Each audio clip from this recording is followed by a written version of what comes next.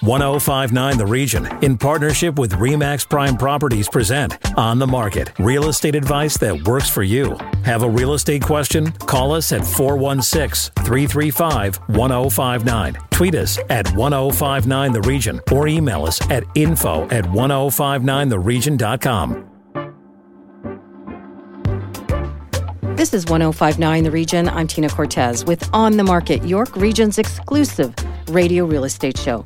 Our expert from RE/MAX Prime Properties is Asif Khan. Good morning, Asif. Good morning, Tina.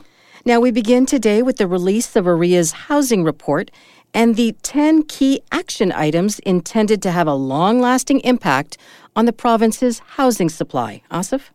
Thanks, Tina. And joining us to discuss is Ontario Real Estate Association CEO Tim Hudak. Tim, welcome back to On the Market. Oh, of course, Asif. Tina, thanks for having me back on. Tim, a really busy time for you guys at OREA and the release of this report. Tell our listeners a little bit about this report and the reason behind it. Yeah, you bet. Well, look, we need to make sure as we begin 2024 that we have a big effort to build homes in Ontario that average hardworking Canadians can actually afford, to raise their family, a place of security and comfort, their greatest investment. And while the province has made a lot of good progress, I want to make sure that 2024 will see us make great strides in getting those homes built. So this past week, I did a press conference at Queen's Park, and we laid out a plan of bold action to build those homes. Okay, so let's talk about that plan and those 10 action items that OREA is suggesting could alleviate some of the pressure on supply in housing. Well, here's the good news, Tina. That plan is already out there, and we're encouraging the government to have the courage to put these tools in the toolbox. So let me explain what I mean. In 22, the Premier, Doug Ford, announced a Housing Affordability Task Force, and I had the honor of sitting on that task force. Asif interviewed me at the time, and we put out a report on how we could build 1.5 million homes over 10 years. So what we did, and you can see this at OREA.com, OREA.com, we went through that report, Tina. There were 55 recommendations in that report, and I'm happy to say back that we found that 76% of those recommendations have either been already implemented by the Ford government or are underway. That's really good news. And then we focus on the report of what's not been done yet and say, don't forget about these tools as well. They'll get us over the finish line.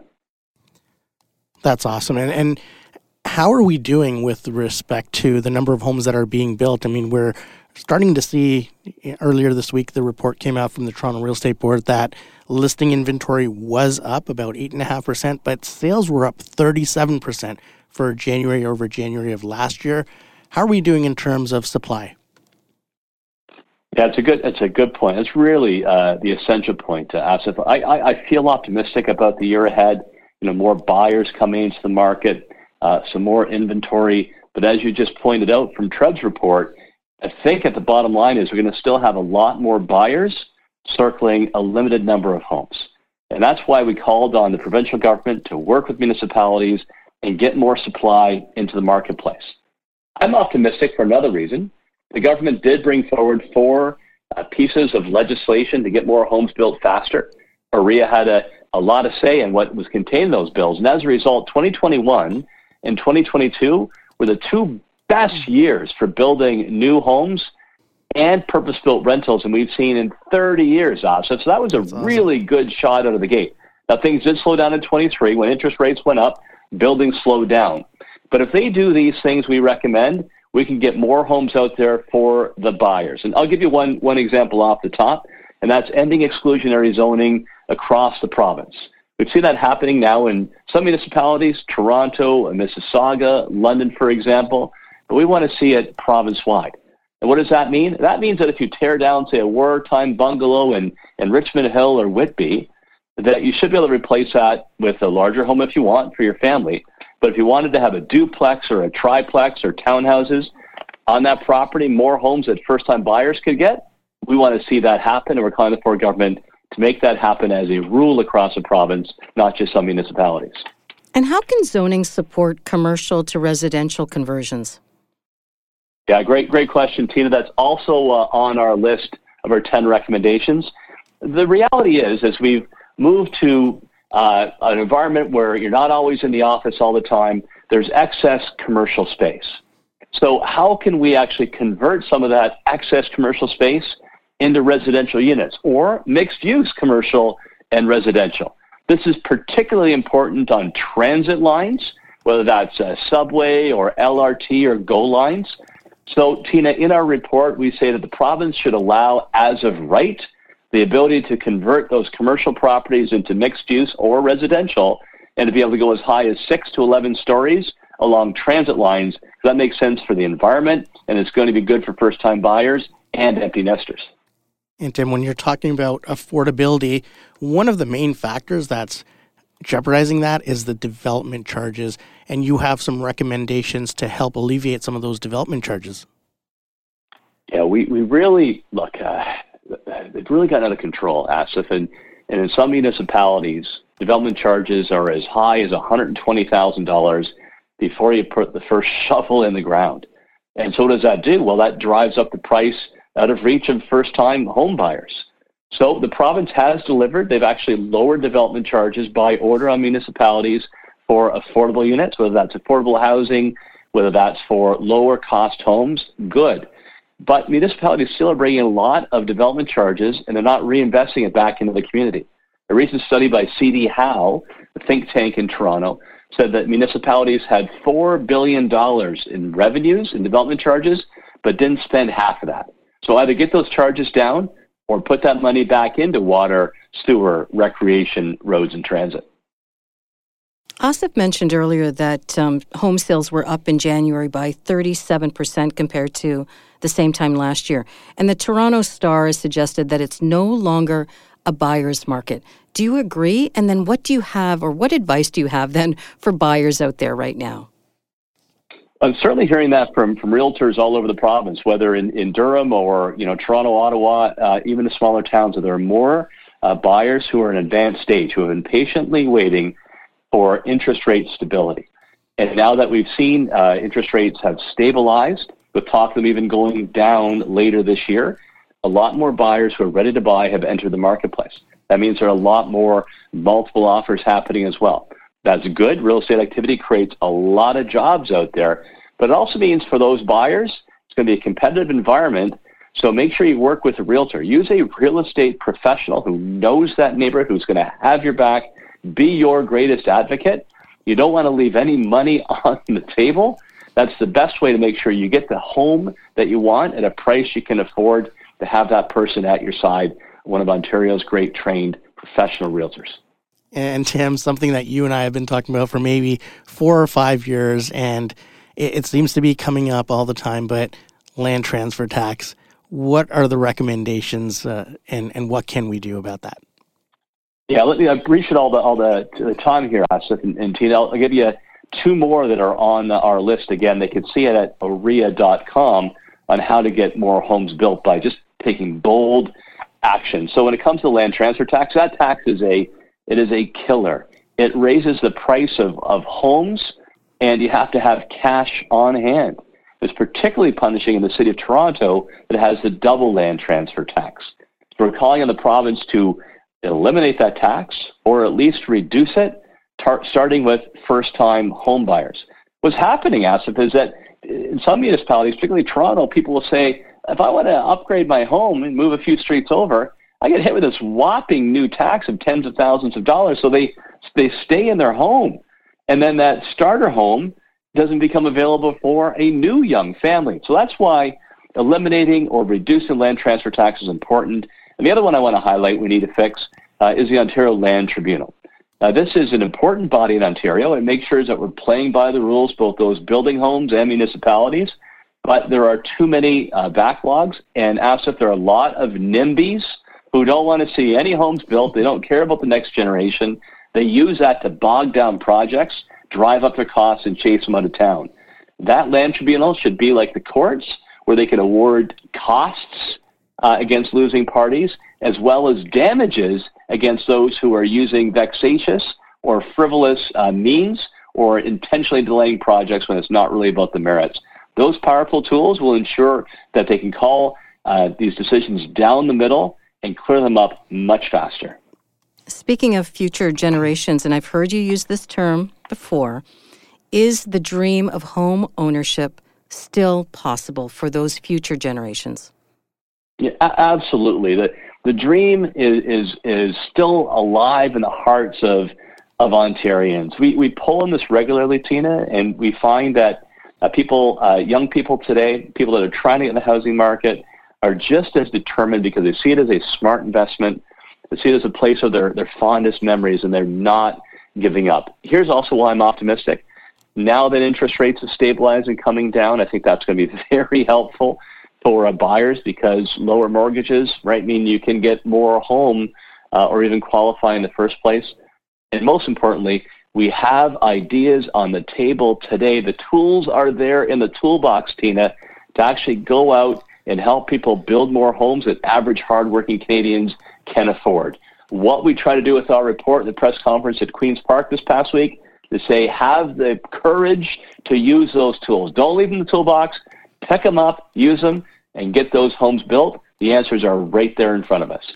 And Tim, before we let you go, when you're speaking of the toolbox, one of my favorite conferences to pick up some of these tools is the Reality Conference, and yours is coming up. The Ontario Real Estate Association is putting it on in Ottawa this year. Tell our listeners a little bit about where they can find information and how they can register, because this is open not just to realtors, but the public as well, right? Yeah, absolutely. Whether you're in real estate, you're a fan of real estate, you're a buyer, a seller, this conference is for you. It's called the Reality Conference. You can see more of it, more details at realityconference.ca. Again, realityconference.ca. Going to be in Ottawa on March 6th to 7th. And one of our guest speakers, I think it's going to be very inspiring, is Magic Johnson. Yep, mm-hmm. Magic Johnson, the legendary Hall of Fame basketball player, coach, and manager. He's been very successful, since leaving sports as a investor and real estate investor. So you can get some strategies from him when it comes to investments. We also have Damon John. You might know him from Shark Tank. He started the FUBU brand, an entrepreneur who came from a very modest family in New York City to become a leading entrepreneur and spokesperson in North America. He'll inspire you with his story as well. We have real estate coaches taking the stage from all across North America, top coaches, and as well CEOs from Remax, Royal LePage, Bosley, and Exit. They're going to give their firsthand insight on where the market's going on our stage at Reality, March 6th and 7th. Sounds great. I look forward to seeing you there, Tim, and thank you for your time. We look forward to having you on again. Asif, you're always there. We look forward to seeing you March 6th and 7th, and thanks for having me back on the market. After the break, real estate and romance. This is On the Market on 105.9 The Region. Stay with us. Need to connect with Asif Khan from REMAX Prime Properties? Call him 416-985-KHAN. That's 416-985-5426. Or email asif@thehomeshop.ca. Now, back to On the Market on 105.9 The Region. Welcome back to On the Market, York Region's radio real estate show. My co-host and our real estate expert, Asif Khan from REMAX Prime Properties, with today's next guest, Asif. Thank you, Tina. Joining us again is Benjy Katchen from Wahi. Benjy, welcome back. Thanks very much. Good to be here. Benjy, your latest report says that couples that buy homes together stay together. Tell us a little bit about that. Sure. We thought it would be fun for Valentine's Day to look at the romantic interest of buying homes together. And it actually quite surprised us, but we found that 77% of Canadian homeowners say they bought their home with their romantic partner. And that's not a strain on the relationship? We thought it would be, but quite surprisingly, actually, one of our key findings is that there's way more home buying harmony than we ever expected. We actually found that those who bought their home with a partner were actually about 10 times as likely to say it actually helped the relationship than to say it made it worse. Wow. And nearly half of the respondents in BC said that it improved their relationship. 100%. We actually found that it improved the relationship. We surveyed Canadians coast to coast. The largest province with improvement was BC, followed by 46% in Atlantic Canada. It's a little lower in Ontario, but that didn't mean that it actually harmed the relationship in Ontario. In Ontario, more people were just a little bit more neutral about it than positive or negative. And what did the survey show in terms of men compared to women? So one of the other surprises we found is that men actually found it improved the relationship more than women. 41% of men said that home buying helped the relationship, and only 28% of women did that. I don't know why that is, but that's what the survey says. And there was 3% or so that said it actually put a lot of strain on the relationship. What was that based on? Was it financial or other aspects? The biggest strain that it caused, and it was only for, as you said, 3% assets, so very, very small proportion. We surveyed 1,508 people across the country, and only 3% said it put a strain on the relationship. But yes, the biggest reason was it was a financial strain. Are you surprised by the results? Because I got to say, I am a little bit. We were very surprised. There were many surprises in this survey. We wanted to get a sense. We thought that maybe with the trend to having a little bit less marriage, et cetera, that perhaps there'd be a greater percentage of people buying houses on their own. Or maybe you hear a lot of things about people co-buying with a friend or with an extended family, but that's not what we found at all. The biggest surprise we found was that 77% of all home buyers across the country bought their home with their romantic partner. So I thought that was very interesting, and we thought that was a good snippet to release for Valentine's Day that's coming around the corner next week. And could it be that the strains of having a place on your own could be greater than being able to share those expenses and costs and move in with someone that you love? Did that have a big play in this as to why it helped the relationship? I think so. I think that often homeownership is a milestone in relationships. So once people are secure in their relationship, the next step historically has been, okay, well, maybe we're going to have a family together and we need a nest or a place to call our own. And it's certainly more affordable to buy something with two incomes rather than one.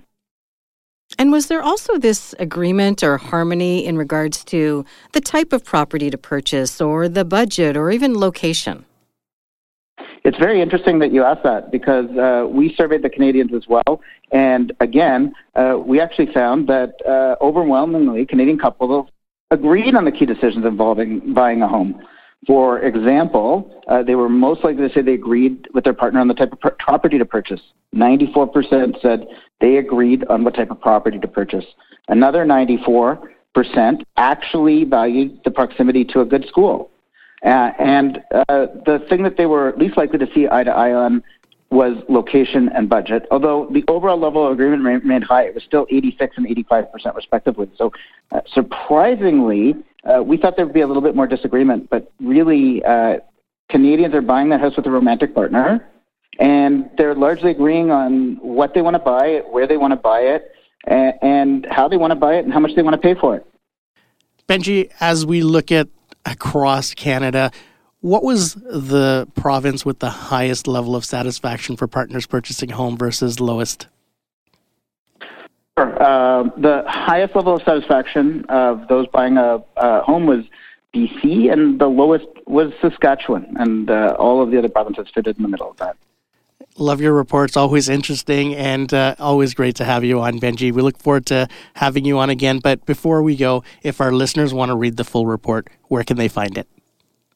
So they can find the full report at wahi.com, wahi.com, and they can also download the Wahi app from the iOS or Android store. Awesome. Thank you very much, and we look forward to getting you on next month again. Okay, wonderful. Thanks for having me. When we come back, your real estate questions. This is On the Market on 105.9 The Region. Stay with us. Need to connect with Asif Khan from RE/MAX Prime Properties? Call him 416-985-KHAN. That's 416-985-5426. Or email asif@thehomeshop.ca. Now, back to On the Market on 105.9 The Region.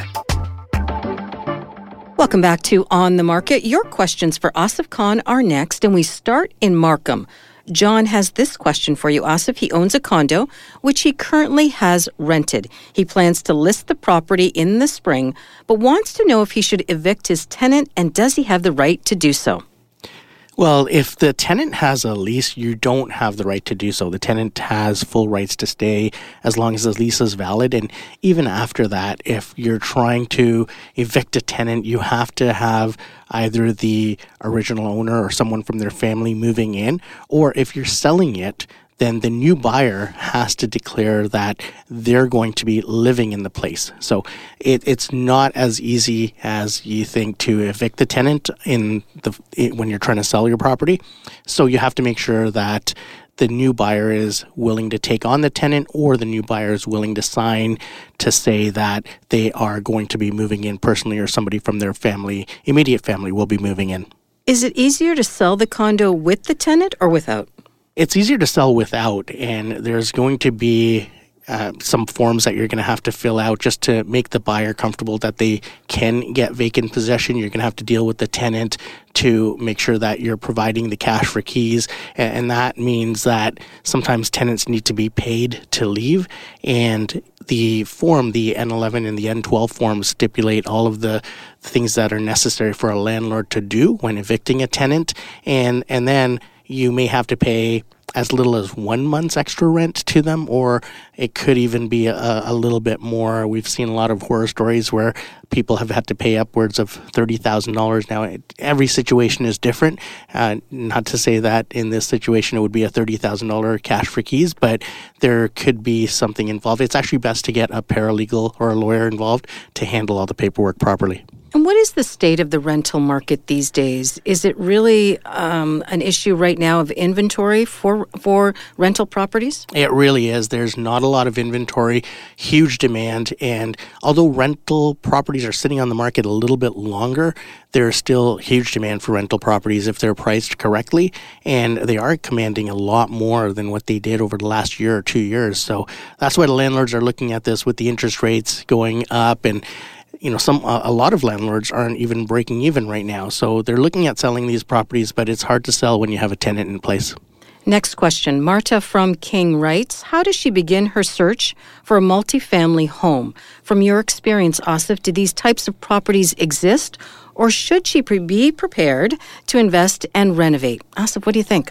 Well, they do exist, and right now there's so much demand for multifamily homes because people moving in with their parents or their children, so there is a lot of demand for them. So they're few and far between right now on the market. There will be more inventory hitting the market for spring. However, be prepared, and you may not have to pay a premium.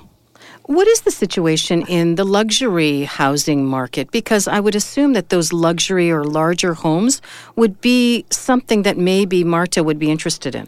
Yeah, and those will not take off as yet. The higher priced items will take off maybe around April, May, June, because right now the starter homes are starting to really catch fire, and those people are going to move up, and then those people are going to move up. So the luxury market hasn't taken off yet. There are some deals to be had in that luxury segment because there isn't a lot of traffic for those right now. And again, that will change. So you have a bit of a window of opportunity to cash in and shop for the right deal. This listener asked about investment and renovations. What types of renovations then would be involved if you're looking for a multifamily property?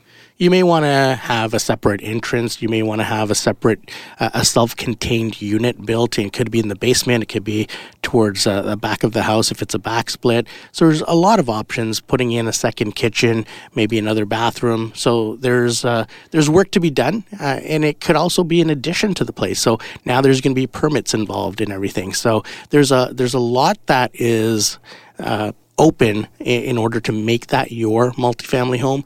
And also you're going to be increasing the value. So when you do go to sell it, now you have a better draw as well for that type of home. As a reminder, if you have questions for On the Market, hit send anytime to info@1059theregion.com. And Asif, please share your contact information. they can always reach me at 416-985-5426. If you missed any part of our show, go to 1059theregion.com or wherever you get your favorite podcasts, including Apple Podcasts, Spotify, Google Podcasts, Amazon Music, and Audible. I'm Tina Cortez. For Asif Khan, thank you for listening. Need to connect with Asif Khan from RE/MAX Prime Properties? Call him 416-985-KHAN. That's 416-985-5426. Or email asif@thehomeshop.ca.